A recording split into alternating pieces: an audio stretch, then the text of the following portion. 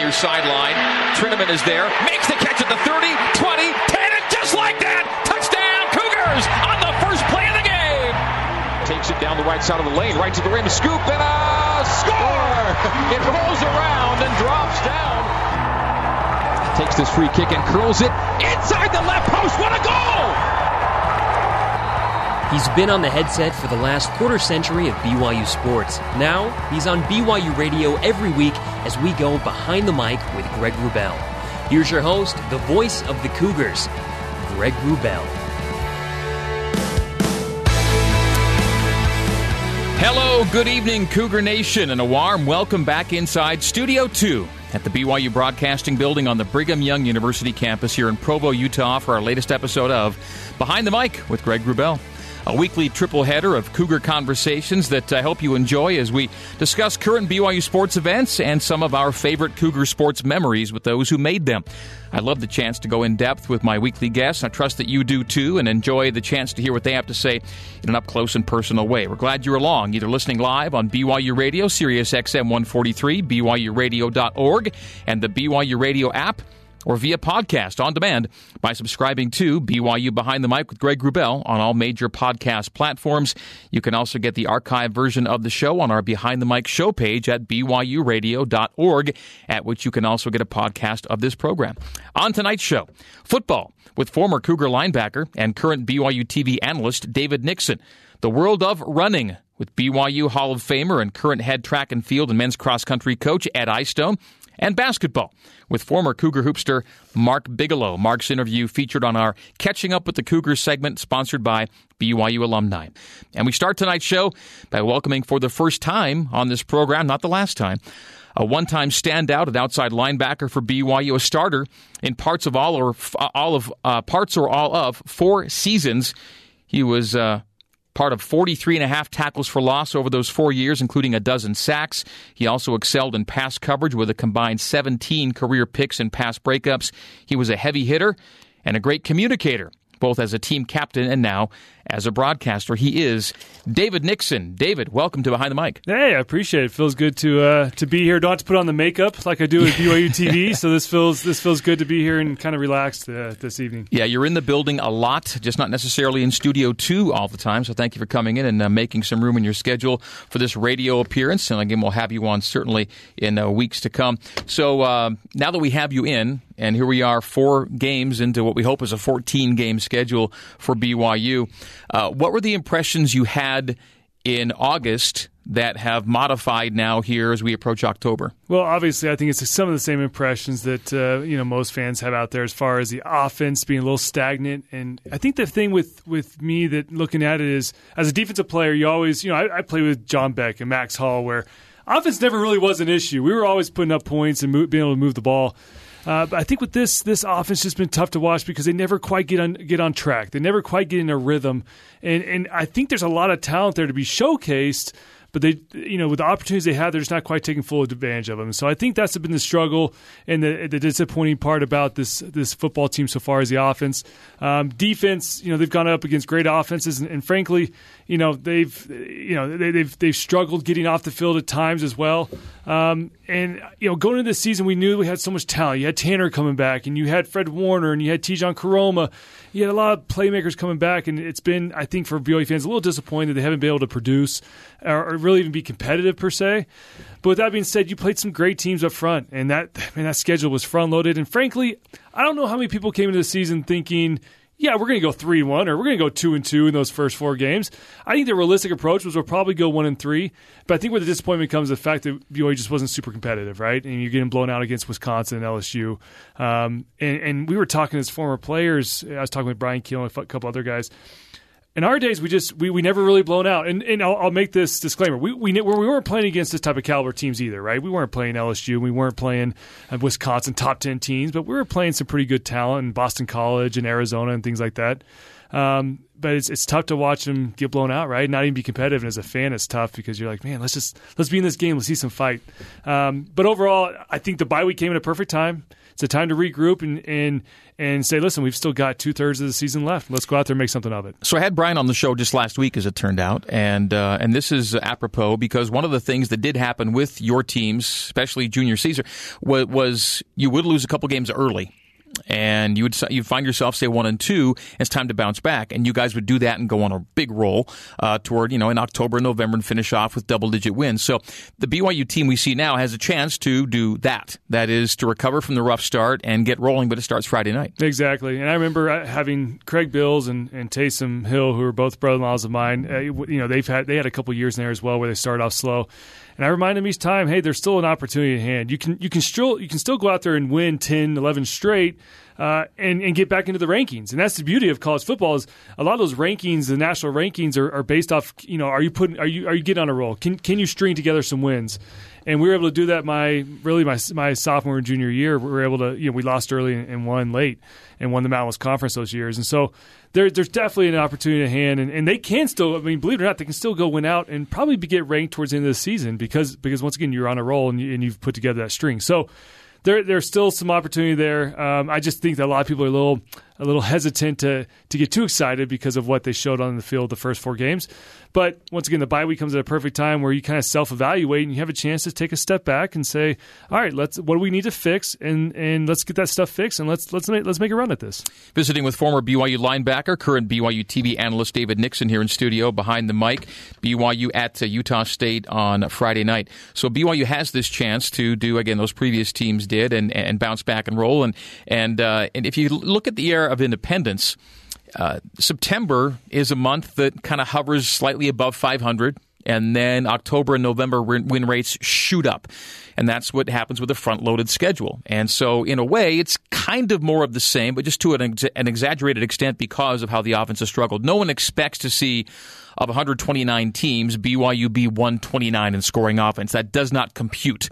To anybody who has any BYU football history, it doesn't jive. It doesn't make sense. And so that's the staggering part. I think people could be more at ease or come to more to terms with the start if it was more like last year's, let's say, where you're 1-3, but you could easily have been 3-1, 4-0. You're just a play or two away. Hasn't been a play or two away this time around. That makes it different. And I think, again, the offensive struggles are what kind of jar everybody right now, and they need to see something happen in the way of progress and soon. And if there was a team to bring that out of you think, David, it might be Utah State. That's a team that historically BYU does well against, scores well against, and again is a little fairer of a competition level from the kind that BYU just saw in weeks 2, 3, and 4. Yeah, I think going into the season, when you looked at the schedule during the summertime, you were thinking, okay, this, you were going down with the pin, and you're saying this one's a win, this one's a loss, this is a win, loss, whatever it may be. And sure enough, Utah State, I think everyone penciled up a win next to Utah State. But now we go after this bye week, and we see what Utah State did. They ended up putting up more points against San Jose State than Utah did at home, and BYU and Utah State did it at San Jose State. Mm-hmm. And I think fans start to get a little nervous, and we'll see what happens with the quarterback play. Bo Hodgins going out there again, and we'll see how he fares up on the road in a different environment and a tough environment. I remember playing there my senior year, and it was a little hostile there. I mean, those fans get after you, and the way the stadium is, they sit right on top of you as well. Right. It's a smaller stadium, kind of more intimate setting, and so we'll see how those guys react. But yeah, it's not going to be an easy game, and you got to remember Utah State. A lot of these guys were overlooked by BYU. They weren't recruited to BYU, or they played at BYU already. At BYU, and they've got chips on their shoulders. They got something to prove. And I remember during the Mountain West Conference play, that was always the thing with BYU is we'd always get everyone's best shot. And you'd go on the road to Wyoming, or you go anywhere, Carlisle State. They all consider BYU their rival because we were, at the time, we won 2 of the 3 Mountain West Conference championships my last 3 years. And so, it's the same scenario with Utah State. I think they have a chip on their shoulder. They have something to prove. And quite frankly, they're riding high. They've got some confidence because they've been able to put up some points and string some decent games together. Where BYU is kind of down in the dumps, and so emotionally, we'll see how that comes into play as well. There's a lot of intriguing storylines with this game, and I think that's what is going to make this game so fun Friday night. How does it all unfold, really? And I think you hit it right there. I think it has more intrigue than maybe ever before because of how desperate BYU is and must be right now. This is a turnaround game. This is a springboard game to the rest of the season. Utah State wants the game for the reasons they always want to beat BYU. BYU kind of needs this game to prove to themselves that they're still the good football team they thought they could be. It could be psychologically damaging to fall to 1-4, look at 4 straight losses with a couple of tough games coming on the back end with Boise, Mississippi State on the other end. I think it's a massive game for BYU. That's why I'm so excited about it, because I want to see how these guys respond. If there was ever a time to take execution and put it on a par with emotion and motivation, this might be the week where it's super important that BYU get a result that, again, puts them in a place where they can say, yeah, goals can still be met this year. 100%. The difference between being 1-4 and 2-3 is the Grand Canyon. I mean, it's massive. And a lot of that's psychologically, right? I mean, if you're 1-4 and you lose at Utah State, I think as players, you start to question. Is this the right offense for us, or why aren't we running certain different defensive packages? And you start to question where if you can go up there and get a win, and especially convincing win, then you say, listen, we got Boise State at home, and here's our chance to put a string of wins together. So no doubt this game is huge. I think that's one of those other storylines that comes into play, besides everything else we've already discussed, is the fact that this is such a crucial game. And who would have thought that this game would be such a crucial game for this BYU team coming into the season? That's what's so fun about football, is it changes week to week, right? And this BYU team, the fact that you're staring at Utah State being a crucial win and being a tough win, I think, at this point on the road is what's fun. But listen, I think BYU, the benefit, if you're a BYU fan, you're listening to this, the benefit of BYU playing at Utah State this week and playing a Utah State type caliber team is that you're not going to face anything harder than you've already faced, right? I mean, there's nothing Utah State can throw at you that's going to be more difficult than you've already faced against Wisconsin and LSU and even in Utah, right?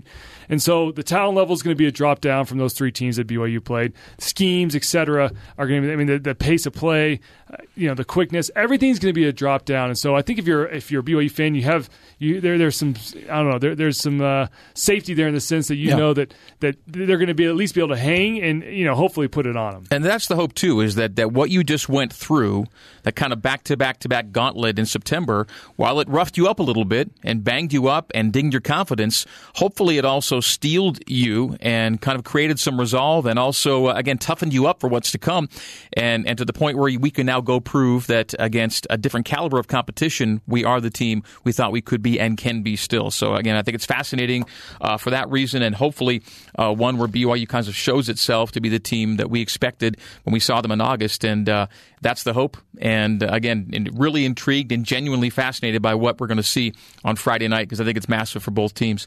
Time with you really flew, David, but I appreciate you coming in, making this little cameo, and we will do it again for sure. And I think hopefully we'll do it before the season comes to a close. Maybe we'll talk in a month or so and see what transpired in October and see how much of what we thought might happen actually came to pass. Yeah. So that'll be the hope. David, thanks for coming in. Yeah, always fun. All right, David Nixon, former BYU outside linebacker, current BYU TV analyst. Coming up after the break, we'll be talking with Ed Eyestone, BYU's head track and field coach and men's cross-country coach, legendary runner, and already developing a legendary resume as a coach here at BYU. Ed Eyestone is next. This is Behind the Mic with Greg Wrubell on BYU Radio, Sirius XM 143, BYURadio.org, and the BYU Radio app. Back with Coach Eyestone right after this.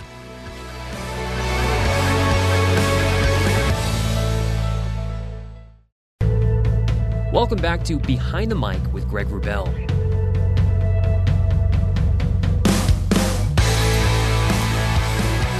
Ed Eyestone is among the most decorated athletes BYU has ever produced, a 4-time NCAA champion, a 10-time All-American, a conference champion, a school and collegiate record holder, a 2-time Olympian, a multiple world championship medalist, 5-time U.S. Road Racer of the Year, and those are just a few of his career highlights as a runner. As a coach at BYU, Ed has mentored 34 All-Americans, 4 individual NCAA champions, and 1 team titleist. He's been a Conference Coach of the Year multiple times and has led the BYU men's cross-country team to top 25 finishes in every season of his coaching tenure. He is an inductee into the BYU Athletic Hall of Fame.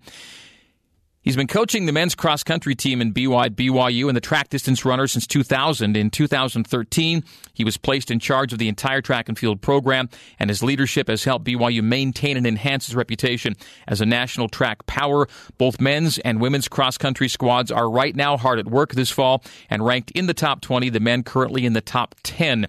He's been a writer for Runner's World, a broadcaster for some of the world's most prominent media companies at some of the biggest events in the running world. And Ed Eyestone joins me now behind the mic. Ed, it's a pleasure to have you on the show. Greg, great to be here. So I have to ask you, did your dream of being a Major League Baseball player once supersede your dream of being an Olympian runner? I had no idea what an Olympian runner was back in those days because it was all baseball. Of course, I grew up in the 70s and the late 60s and 70s, and that's when I was playing baseball. And of course, that was what I was going to do because that's what all little boys in elementary school wanted to do professionally. And it went actually according to plan all the way through Little League. I was dominating at the Little League level, but at junior high, unfortunately, got cut from the team. And as they say, the rest is history. You're living in Ogden at this time? Yeah. Grew up in Ogden, Washington Terrace, which is a little suburb, South Ogden. Went to Bonneville High School and all was right with us baby boomers. So the baseball dream dies, and how did you end up stumbling into the world of running?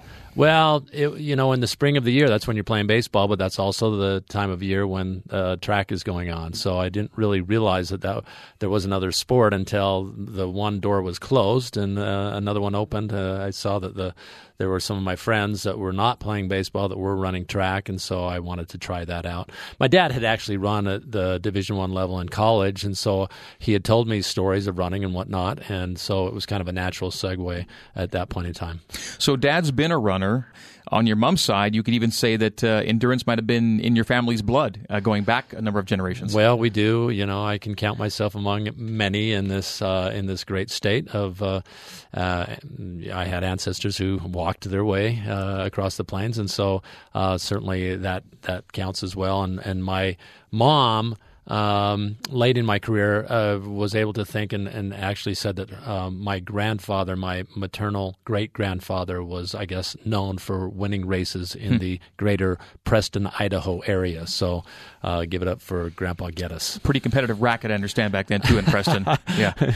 Yeah, well, I come from a great background. Both my parents were amazing, and were very supportive and would have been equally happy.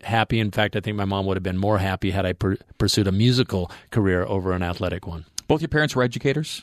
Yeah. They both. My mom taught high school clothing and home economics for 30 years at Ogden High School, and my dad was a school psychologist. Actually, was a farmer to begin with, and I was born in American Samoa as a result of an assignment that he had from the LDS Church as a plantation manager there. But when we came back to the States shortly after my birth, he decided to take a different route and was a school psychologist for 30-plus years. Both your parents educators, and you are one of many siblings, yes? Yeah, the youngest of 5. And you were all well-educated. It was a big part of your life. Well, I think my parents, having being educators themselves, knew the importance of doing just that. And so, my mom actually went back to school. She had her master's degree and taught for many years, and then went back to school in her late 50s, actually, or mid-50s, I guess. In summer, she went back to Penn State. I had a sister by then that was living on the East Coast, and she would go back in the summers, and she got her PhD, I think, at the age of 55, 56. And that's where you are right now. Yeah, we're about the same time phrase. Going back to your youth, junior high, you start running for fun, and then as you get to high school, it becomes a bit more serious. And you've mentioned the name Neville Peterman as being somebody pretty central to your development and really running career. Could you take us back to that? Yeah, extremely influential. In fact, I would not have really pursued track and field and marathoning, cross country at the level that I did had it not been for him. He was just a very enthusiastic man who took his job seriously. Is it Bonneville? Bonneville High School, yeah, and he came down to the junior high, T.H. Bell Junior High, and recruited from the junior high group. And I hadn't a clue what cross country was. And in fact, when he talked about cross country, I was going, how is it that we're going from California to New York and during the school year? Yes, it seems like it would disrupt our studies. Not a real bright kid, I guess.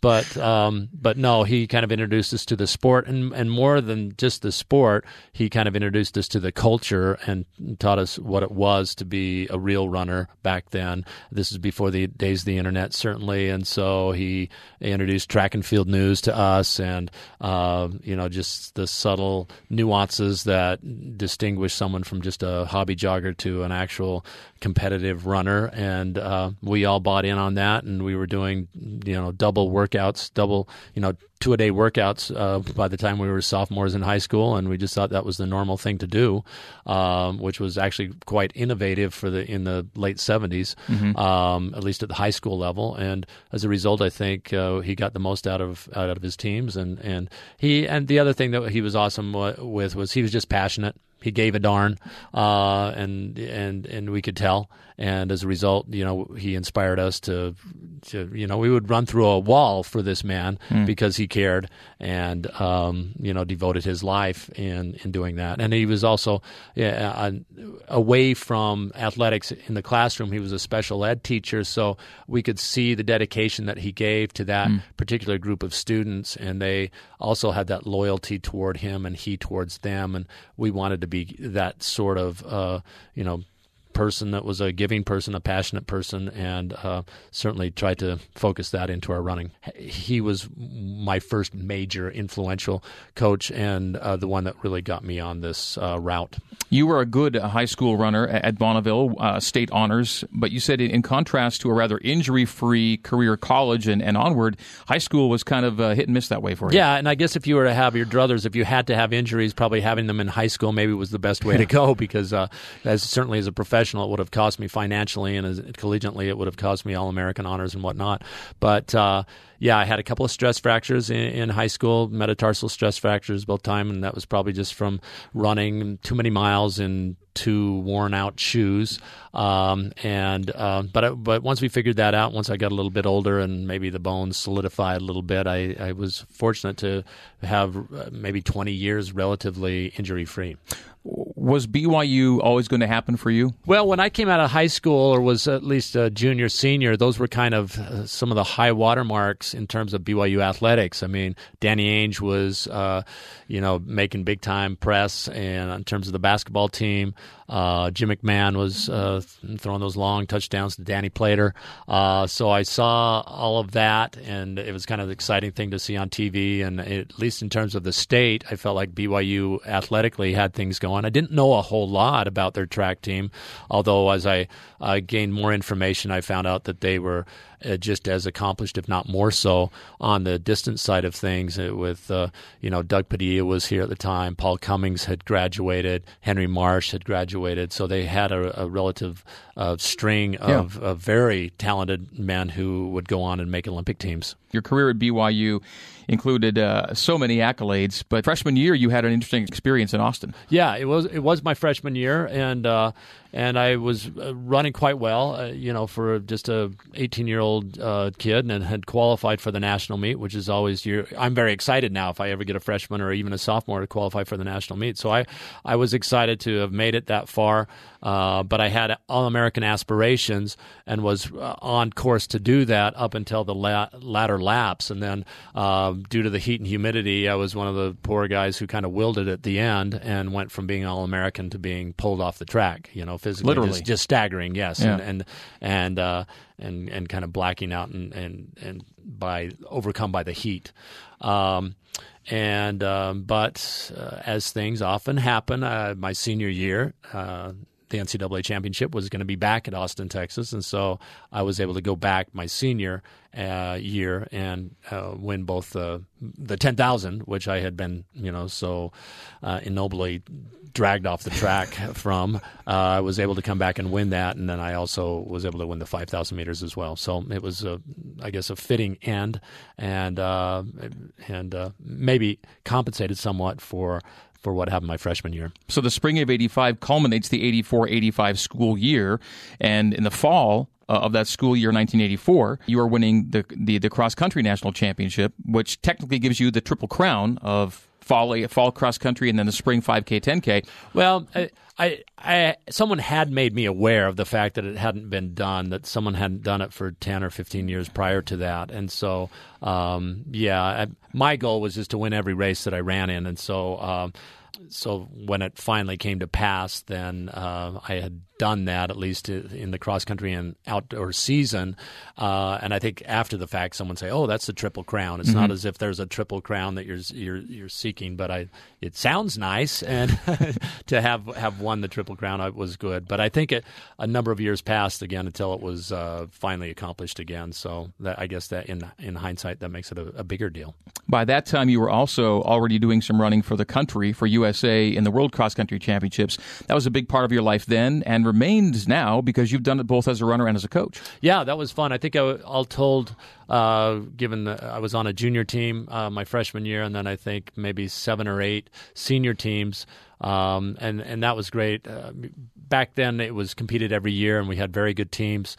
We a number of times came back with medals. I think a second and a couple of thirds as a team, and individually I won the bronze in the junior race. And just lately, over the last 4 years, I think I've had the opportunity. I have had the opportunity of being the coach of the junior men's team that went to China in 2013 maybe, or 14 maybe, and then last year was able to be the senior men's coach that went to Uganda, where one of your runners ran for a different country. Yes, that Rory Linkletter, who is our top cross-country runner right now, was representing Canada. And actually, he represented Canada in both those. He was on the junior team when we went to China, and then on the senior Canadian team most recently there in Uganda. And that's a great accomplishment in and of itself, the fact that he was on a junior team, and then 2 years later, the next time there was a world championship, he was on the senior team. Rarely does that happen. Usually there's a gap a few years for someone to develop and get stronger and whatnot. So he's on a great trajectory.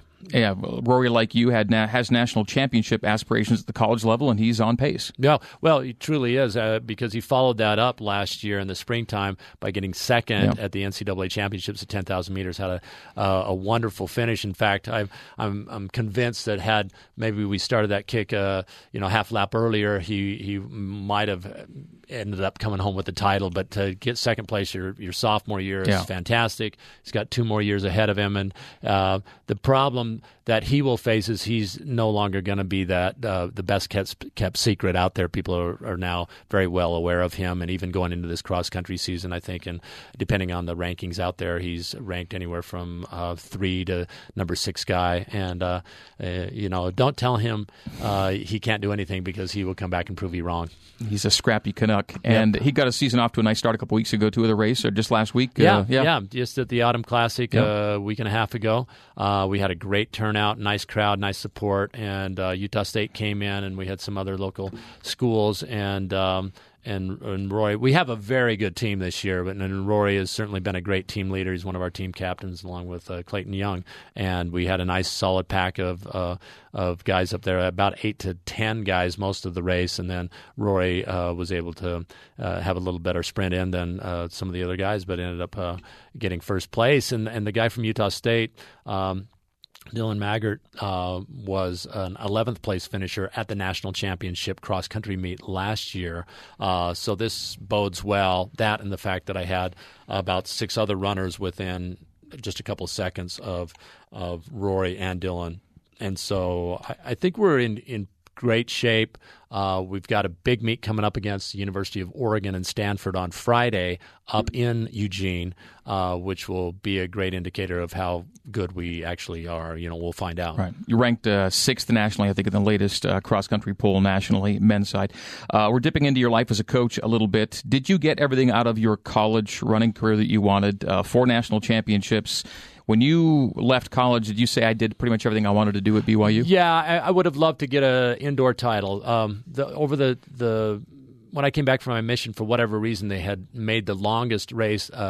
It was the 2 mile, I think, my first year, and then they converted it metrically to 3,000 meters. I think my junior and senior year. I would have liked to get one of those titles. I was second place twice in that. But 3K for a 10K guy is you're redlining up from the gun.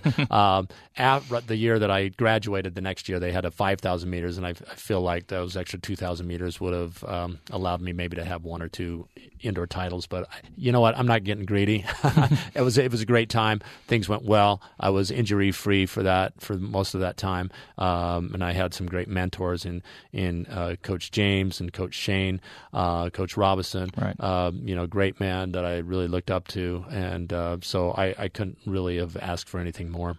Only the very best can make a living doing what you did as a professional road racer and marathoner for a number of years.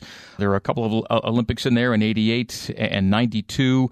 Do you look back at that time and just realize how select a few are able to have their living be what you loved doing for so many years?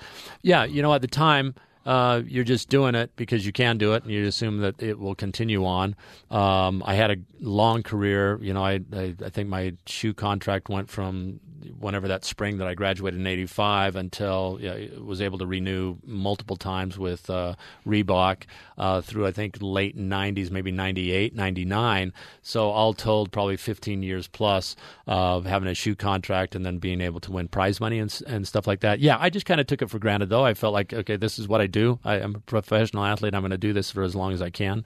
You're looking back on it now to realize, especially in that time, I had very generous contracts, and I was able to, again, stay healthy, relatively healthy, well enough to, make a living, make a good living at it during that time. And this is in a sport that doesn't go as deep as obviously the NBA or the NFL, or it'd be nice because a number of those years I was the top American. It would be nice to have been pulling in what the top American NBA or NFL player, even back in that era in the late 80s, early 90s. But having said that, I can't complain. It was a fun life. I did it for as long as I wanted to do it, and I was able to make a fairly good transition since that time. Do you view the Olympic experiences that you had as the pinnacle of your career?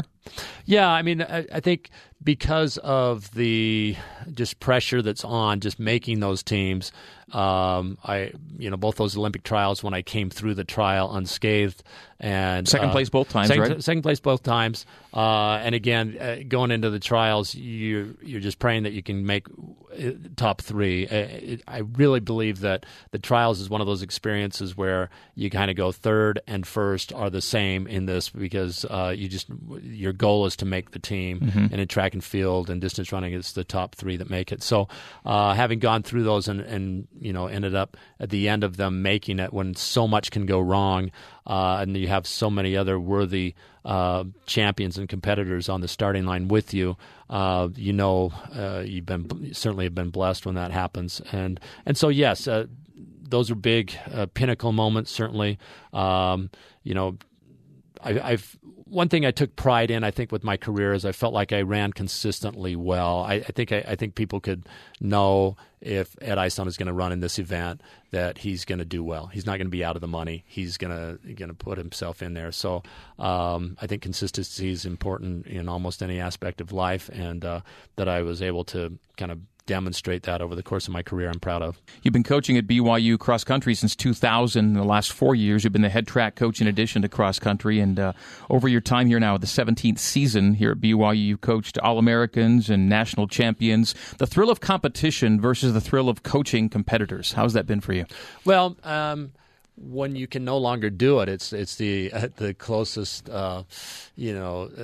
next thing, I guess. When you can no longer do it, it's nice to be able to coach people to do it. And you know what? It's a different feeling. I think it's actually more rewarding, personally. As an athlete, it's a fairly hedonistic pursuit. It's all about yourself. You got to look out for number one, but you got to watch your nutrition. It's all and get your sleep, and that's the way it needs to be as an athlete to ultimately reach your goals, I think. But as a coach, it's more of a shared experience, obviously, because now when you have an athlete who competes well, I think you're just able to share that experience a little better with, see the process, see the joy that's coming in their lives, see their families, and not that you can't do that as an athlete, because certainly you derive a lot of joy in doing well, and you can see your coaches how happy they are and your families how happy they are. But I guess as a coach, you feel like since it's not actually you out there, it's not about me anymore, then that's as good as you can get. When you can no longer do it, it's great to be able to coach it. I think you're part of a 7-person full-time staff right now. Covers both genders and multiple pursuits. Right. An amazing staff, by the way. Just Yes. an amazing group of people that I get to hang out with all day. You team build within the staff, and then you team build among your athletes. Well, yeah, it is fun, and you know, the other coaches do a great job with their groups, and because we have combined. A roster of about 130, about 130, 140, 60 to 70 on both the men's and women's side, so combined close to 140 athletes. You rely on your assistants to form do the things that Neville Peterman did, and that's build great team culture and group culture, and then you try to find a way, particularly within the season, to build those great cultures that have been developed with the various assistant coaches into one, and that's the tricky part. That's the fun part, but I think that's the part that we've been demonstrating in terms of qualifying people for the NCAA track regional meet, which is the first round of the NCAA. We've qualified the second most people in combined programs this last year. So we had the second most qualifiers to the first round of the NCAA than any other team other than Arkansas, and so we're doing a good job with that. Could you explain your ladder ceremony, where the idea came from, and why it's so important to your group? Well, if you go to the Smith Fieldhouse indoor track, you'll see the top 10 board, both indoor and outdoor, and top 10 times or marks for each event. And so it's up high on the wall. Yeah, it's up high on the wall. Yeah. You look up there, and as I bring people in on recruiting visits, say, you see that top 10, we would not bring you in here unless we felt like by the end you should be somewhere in that top 10. So there's a goal. There's an inherent goal there now, right there. And I think a lot of life is looking for opportunities to set these great goals, and then actually to celebrate those goals when you accomplish those. And so our top 10 ceremony is, or a ladder ceremony, is what occurs when someone does break into the top 10, and we're able to pull out the ladder and have the team there, and the coach will usually get up. And anytime you make the top 10, it means somebody's been bumped off the top 10. So generally the coach will get up and say, this is so-and-so.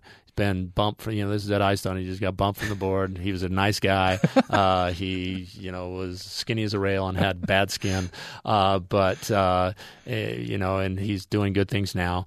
So we give a little nod to the person who, at one point in time, we're all standing on the shoulders of those that came before us, right? And so we like to acknowledge the person who just got bumped, and then we allow the person who has made the top 10 to climb the ladder, and usually their spot, whether 1 through 10 spot, their name will be there. They'll have a little covering of athletic tape, appropriately enough, over that, and they're able to rip that off and show their name, and thunderous applause, and usually a call for a speech will ensue. And the more of those, the better, right? Yeah, we're figuring if we're having regular top 10 ladder ceremonies, then we're meeting our goals. Okay, the last 10 years or so, I've been running for fitness, and my miles number you would scoff at it. But my wife, in order to aid my pursuit, gave me my Runner's World subscription for years, and I got to read your stuff in there for a long, long time. There came a time when that ended. Oh, writing for Runner's World, I think it was like a 10, 12-year gig. I did it from like 1999 to 2011 or 12. It was fun. The first year. After that, it became kind of like a monthly term paper. No, it was great. And then the staff at Rodale was great, and I enjoyed most aspects of it other than coming up with new material every month. Yeah. So I can appreciate what you go through and other communicators go through, and certainly the print media as well, having to come up with new material. And I enjoyed that for a time. It was kind of a monthly albatross around my shoulders, and there were times when my kids could generally tell when I had a column due because Dad got grumpy. That's mood with downturn. Yeah, yes. No, but seriously, it was fun, and I had some great people that I got to work with that. Even though you generally wrote for more accomplished runners, there were things that even a novice like mine could take in and internalize, and I appreciated your contributions that way. We referenced a little bit about the teams you've got and what you feel. What do you think are reasonable aspirations right now for the groups you've got for this season? Again, the national rankings are already there here in the fall, both men and women. How high can you go? Yeah, they change every couple of weeks. We're currently ranked 6th on the men's side, and I think about 18th or 16th on the women's side. On the men's side, I'm confident that we're going up to Oregon. Oregon's ranked number 8. Stanford will be there. They're ranked number 2. Stanford is purposely holding out 3 or 4 of their people. So I don't think they will be a factor. I think Oregon will be a strong factor. Stanford will probably still be fairly strong. But I expect to come away from this weekend having beaten both of them. I think depending on how dominant a performance we have there or how well we look, certainly I'm not counting my chickens yet because Oregon will be strong at home. But if we go and we compete well, then I think we'll move up from 6 to whatever. On the women's side, I think the women can get in a position to crack in the top 10 by the end of the season as well. Rankings in our sport, not as important as in basketball or football because ultimately the only ranking that really counts is the one November 18th. That's when the NCAA championships are, and the top 31 teams will be there, and that's when we really need to bring it. Where are you running that this year? It's in Louisville, Kentucky is where it's going to be held. And so we're going to go out to the pre-national meet in about 2.5 weeks there, get a look at the course and give us a chance to run hard there. I think we can improve on our ranking if we do well there as well. And we need to get familiar with that course because that's where we want to win a national championship. What are your personal running routines like these days? I got a Gus. I've got a dog named Gus that needs his daily exercise, so we go out about 7 o'clock in the morning. We go a very slow 4 miles, stopping on regular occasions for potty breaks for Gus. Yeah, glad you put that in there. Now, you're very slow. Not everyone else is very slow. What's a typical tempo for you? I don't know. I don't even keep a clock on it. Because if you go 4 miles, how long is it going to take you? Well, I want to do 4 in under 30 minutes for sure. So, so it's not super fast, but I get it done. Ed, it's been a pleasure having you in and chatting. Hopefully our listeners will know to watch for your guys this weekend and beyond, and then, of course, into the spring. And we wish you all the best to you and your staff and your athletes here in the 2017-18 season. Thanks for having me, Greg. Ed Eyestone, behind the mic with Greg Wrubell. Thank you, Ed. Coach Eyestone, wonderful conversation. Hope you enjoyed that. Coming up next, former BYU hoopster Mark Bigelow. We'll talk hoops and what Mark's doing now and where he's doing it. That's all next. Mark Bigelow just ahead. This is Behind the Mic with Greg Wrubell on BYU Radio, Sirius XM 143, BYURadio.org, and the BYU Radio app. We're back with more after this. Did you know that BYU has more than 80 alumni chapters worldwide? It's a way to connect with other alumni, help students in need, and help spread the influence of the Y all around the world. Most places have chapters where you live, and there are also chapters based on what your major was or even your profession. And chapters do great things, like helping provide financial aid for more than 400 BYU students this year. Find your chapter and get connected at alumni.byu.edu/chapters. BYU Alumni, connected for good. Welcome back to Behind the Mic with Greg Wrubell.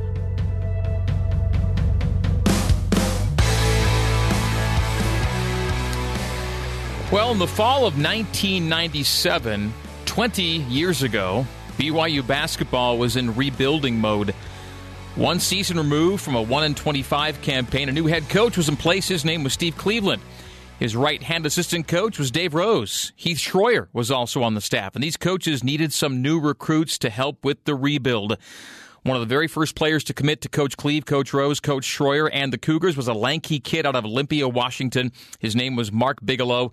He had other schools interested in him, but in his words, he was raised on BYU, and Provo was where he wanted to go. His freshman season in 1998-99 saw BYU go from 9 wins the previous year to 12. Mark was named to the conference all-newcomer team, was the division freshman of the year, and BYU's leading scorer. After 2 years of missionary service, Mark Bigelow came back and helped the Cougs to 3 postseason appearances, including 2 NCAA tournaments. The program that won 1 game The season before he committed averaged more than 20 wins per season over his last 3 years. Mark Bigelow ended his BYU career in the Cougars' career top 10 in scoring, where he remains today. He's 5th all-time in three-pointers made, top 20 in field goals made, three-point percentage and steals, top 15 in free throws made, free throw percentage and consecutive games played. He's top 10 in games started and 3rd all-time in consecutive games started. In BYU basketball's rebuilding process, Mark Bigelow had on the hard hat and did a lot of the heavy lifting as the foundations were laid 20 years ago. And Mark joins me now on the line and behind the mic. It's in our Catching Up with the Cougars segment, sponsored by BYU Alumni. BYU Alumni, connected for good. Find your chapter and get connected at alumni.byu.edu/chapters. Mark, good to have you on. Great to speak with you again, Greg. So I just had on a few moments ago Ed Eyestone. He was an Olympian, and you also are an Olympian, but a different kind. Yeah,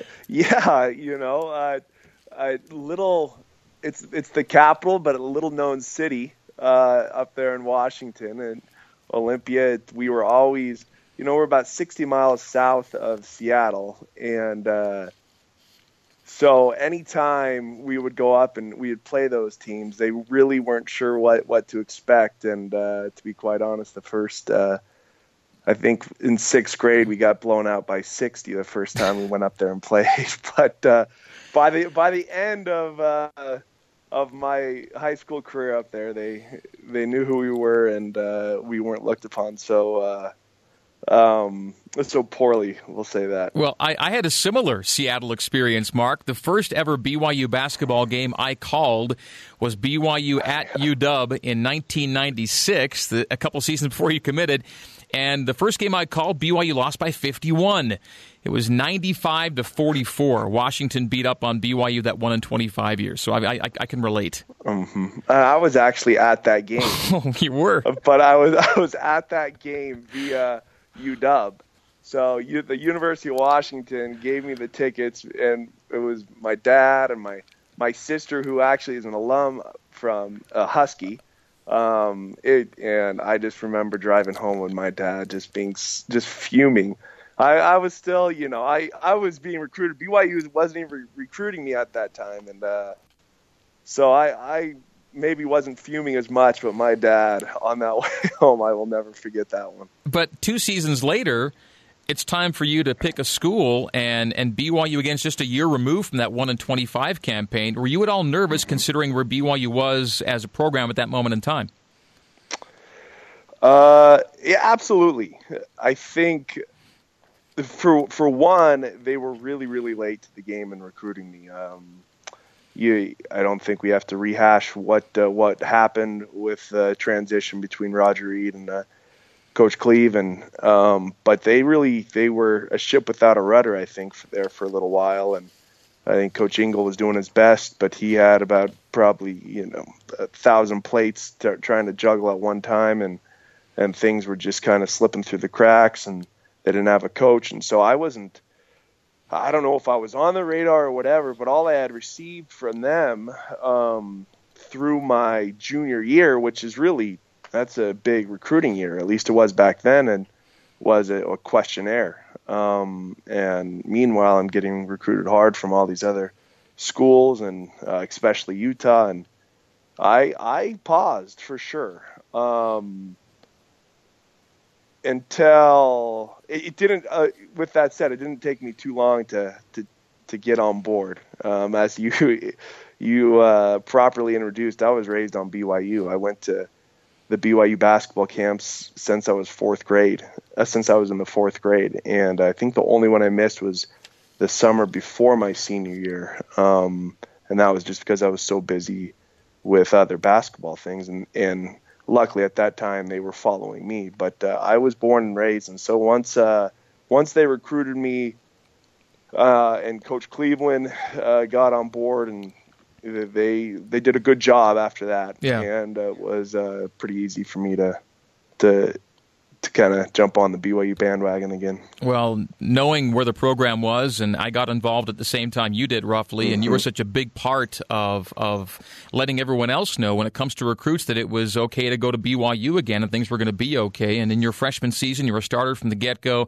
The great thing is your career high came in your home state. At Washington State that night in Pullman, you scored 33. A few games later, I think it was, you're scoring 24 and with 9 steals, a freshman record against the number 11 team in the country, Arizona. By that point, you're probably proving to yourself that you can do it at that level, right? Yeah, a great memory, by the way, and great research. But yeah, those were. I definitely had some doubts whether I was going to be able to do that. I think I was aptly said there. Coming in, I wasn't even sure I was going to play because I had Ron Solis at my position. I was recruited and thinking I was probably going to come off the bench. And then when everything went down with Ron and he wasn't able to be on that team that year, I remember Cleve coming to me and telling me to get ready. And I definitely had some doubts whether I could do it. And before you know it, it just things started falling in place for me, and in terms of scoring wise and such. And yeah, those were some fun games. I remember losing them. Both Washington State and Arizona. I definitely remember losing them. But I remember overtime with the Wildcats. What's that? Overtime with the Wildcats, as I recall, right? Yes. That was. I mean.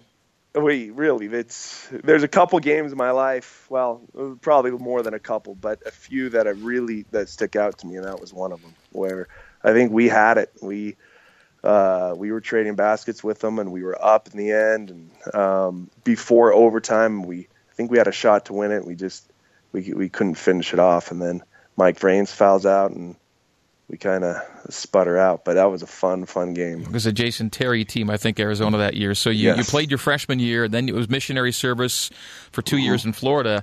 You came back, and by the time you came back, it's so crazy because when you committed, it's the first year of, again, a rebuilding staff and a rebuilding program. You come back, and they've already been to the NCAA tournament now. Yeah. They made it back to the dance, which kind of said, yeah, we are all the way back, and now you're part of a team that goes from 1 year out of a one-win season. Now they're expecting to dance every year, and you got to 2 more. Yeah, it was. Look, I committed to BYU fully expecting to make it to the NCAA tournament, and I believed in what Coach Cleveland was doing, and I was really lucky to have good coaches growing up. And in high school, I was groomed from my high school coach to believe big, no matter the odds. And so when I committed, that was my goal, and that was my belief. And so it made me happy. It made me really happy. When I came back and we were at that level. I think. It was we had some really good teams, and to be quite honest, I would say we were a disappointment my junior and senior years not getting further in the tournament. We had a rough draw against Connecticut. They were a really good team, but we played them really tough. I think if we had maybe another team, we could have got past them. And then my senior year, I think. Again, I'm sure that many Cougar fans remember that, where Jerry McNamara went off. Yeah. But we were up 15, and got Syracuse out of their zone. And we knocked them out of that zone 10 minutes into it because we were hitting shots and we were ready. We were really prepared. We could pass the ball, and then we lost. But to this day, I believe we were a better team than that. But overall, it was a wonderful ride. Visiting with Mark Bigelow here on Behind the Mic. After his mission, we just hit those postseason appearances. Sophomore year was an NIT with guys like Travis Hansen and Eric Nielsen and Matt Montague. The junior season, that UConn game back in Mark's home state. We're back in Spokane now, and it was Hoffa and Lou Lemus and Travis Hansen again. Then the senior year, it's Hoffa, it's Mike Hall, it's Mike Rose, and so many other names. But 2 5-point losses in the NCAAs to UConn and Syracuse, respectively. You, as a collegian, married a BYU women's soccer player, yes? Mm-hmm. And her name is correct. Tara, right?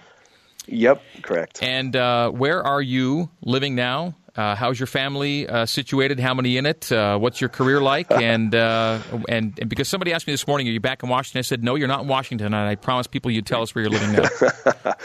Oh, well, we are. So Tara and I have been really all over the place since BYU. We've been in the Bay Area. We were overseas for 4 years right after BYU. Then we were in Washington. And we were in the Bay Area, and then we were in upstate New York, and now we're currently residing in Eagle, Idaho, which is, well, I mean, I'm sure most BYU fans know where that is due to Tanner Mangum. But yeah, we live in Eagle, Idaho, just right outside of Boise. We have 4 beautiful kids, a daughter, 2 sons, and then another daughter. I'm a serial entrepreneur. You take that for what it's worth. I invest in some businesses, own a couple businesses, and traveling around doing a little bit of development as well, and enough to keep busy and trying to coach my kids as much as possible, and live and participate in my church calling, and that's about it. I'm a pretty normal, boring Joe these days, but it's a really good life. You've got a couple of former BYU teammates that are kind of in your neck of the woods too, living, don't you? Yeah. Oh, yeah. Ricky and Danny Bauer literally work 7 minutes away from my house, and we just actually reconnected a month or so ago, and it'll be fun to be with them and maybe get our kids together and take Idaho by storm in the future there. In the last minute I've got with you, I saw you and Ricky together at the BYU Alumni Day event just about 10 days ago. Just in the last minute I've got with you here, what a cool day that was to reconnect and get back with the program, wasn't it? Oh man, it was long overdue, and I was waffling whether I was going to make the trip down, and Luis Lemus gives me a text and asked if I was going to go, and I said, "Well, I'm not sure." And he said, "Well, I'm not going to fly 10 hours to see nobody." So I said, "All right, I'm there." And it couldn't have been a better experience just to see everyone, chat, hug, and renew old acquaintances that you've gone to war with so many times, for sure. And certainly you'll keep an eye on the guys, the current Cougars, right, and find out what they're doing as this season gets underway here in about a month. No, always. I'm as big a fan as anyone, and so I wish them luck. I hope they have an unbelievable season, and they can prove everyone wrong. So, Mark, all the best to you and your family. Thanks so much for taking a few minutes and joining me tonight on Behind the Mic. Thanks a lot, Greg. Take care. All right, that's Mark Bigelow. Former Cougar hoopster Mark Bigelow, our final guest on tonight's Behind the Mic with Greg Wrubell. Our thanks to the entire guest lineup this evening. We began the hour with David Nixon, former Cougar linebacker and current BYU TV analyst. We then heard from BYU legendary runner and now runner coach, the head coach of BYU track and field and men's cross country at Eyestone, and then just to wrap up the show, Mark Bigelow moments ago. All right, thanks to all, and thanks to you for tuning in, Cougar Nation. We'll see you next Wednesday, 6 o'clock Mountain, 8 o'clock Eastern, for Behind the Mic with Greg Wrubell on BYU Radio, Sirius XM 143, BYURadio.org, and the BYU Radio app. Catch us on podcast. Subscribe to Behind the Mic on all major podcast platforms. Till next Wednesday, I'm Greg Wrubell, saying good night and so long.